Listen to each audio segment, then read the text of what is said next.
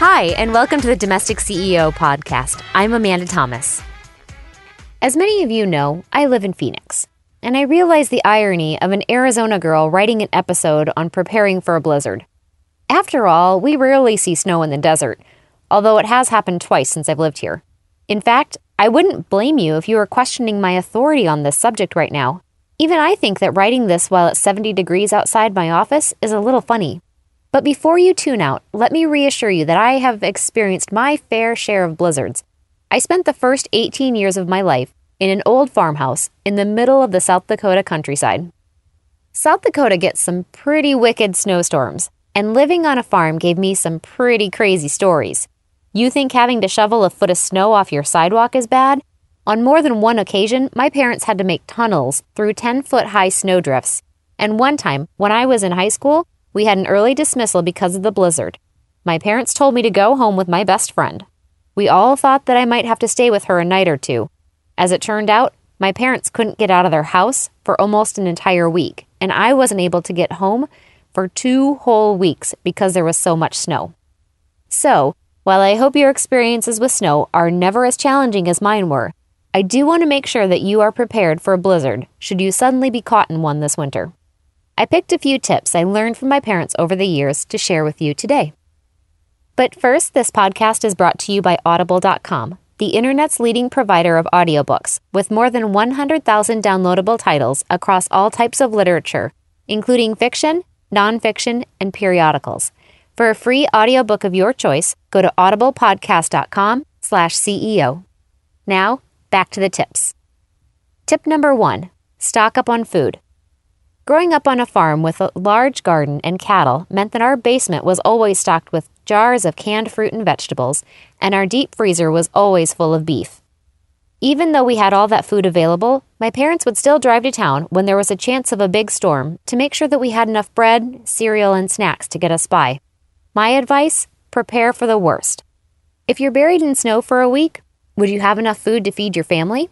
Is it non-perishable food that you can eat if the power goes out too? While peanut butter sandwiches might not be ideal to eat every day, you can probably deal with them for a day or two if needed.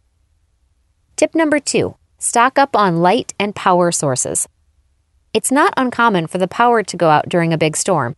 It may be for a couple hours, or it may be out for a couple days, or even weeks.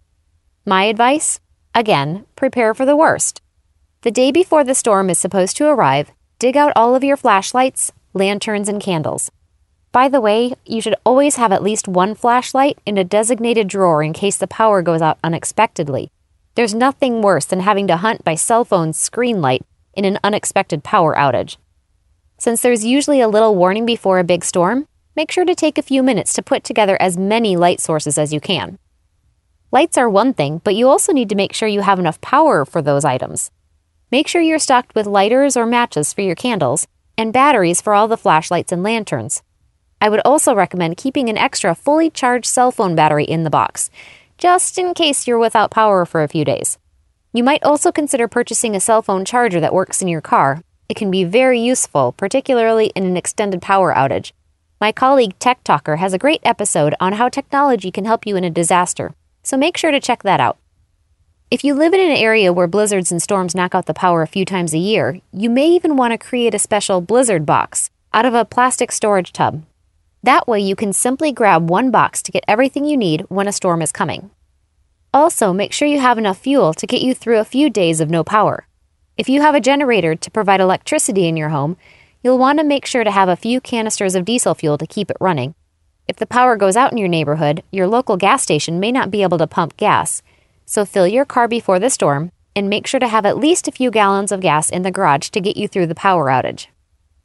Tip number 3, stock up on old school entertainment. It's often unsafe to go outside during the storm because of the cold or low visibility, but being snowed in for days can make anyone stir crazy. While it's tempting to rely on our electronic devices to get us through the hours and hang out on Pinterest all day, what happens if the electricity goes out?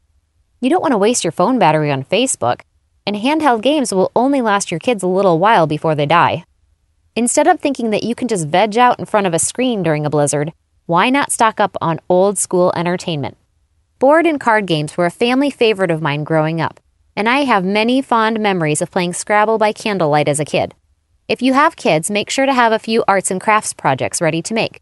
Or, if you have a gas stove, plan to do a little baking project. If all else fails, have a good book or a few trashy magazines next to your favorite chair. As long as the options can keep you and your family entertained for a few days, you won't have to worry about cabin fever setting in. Now that you have a few survival tips, I hope that you'll be well prepared the next time a blizzard hits your home.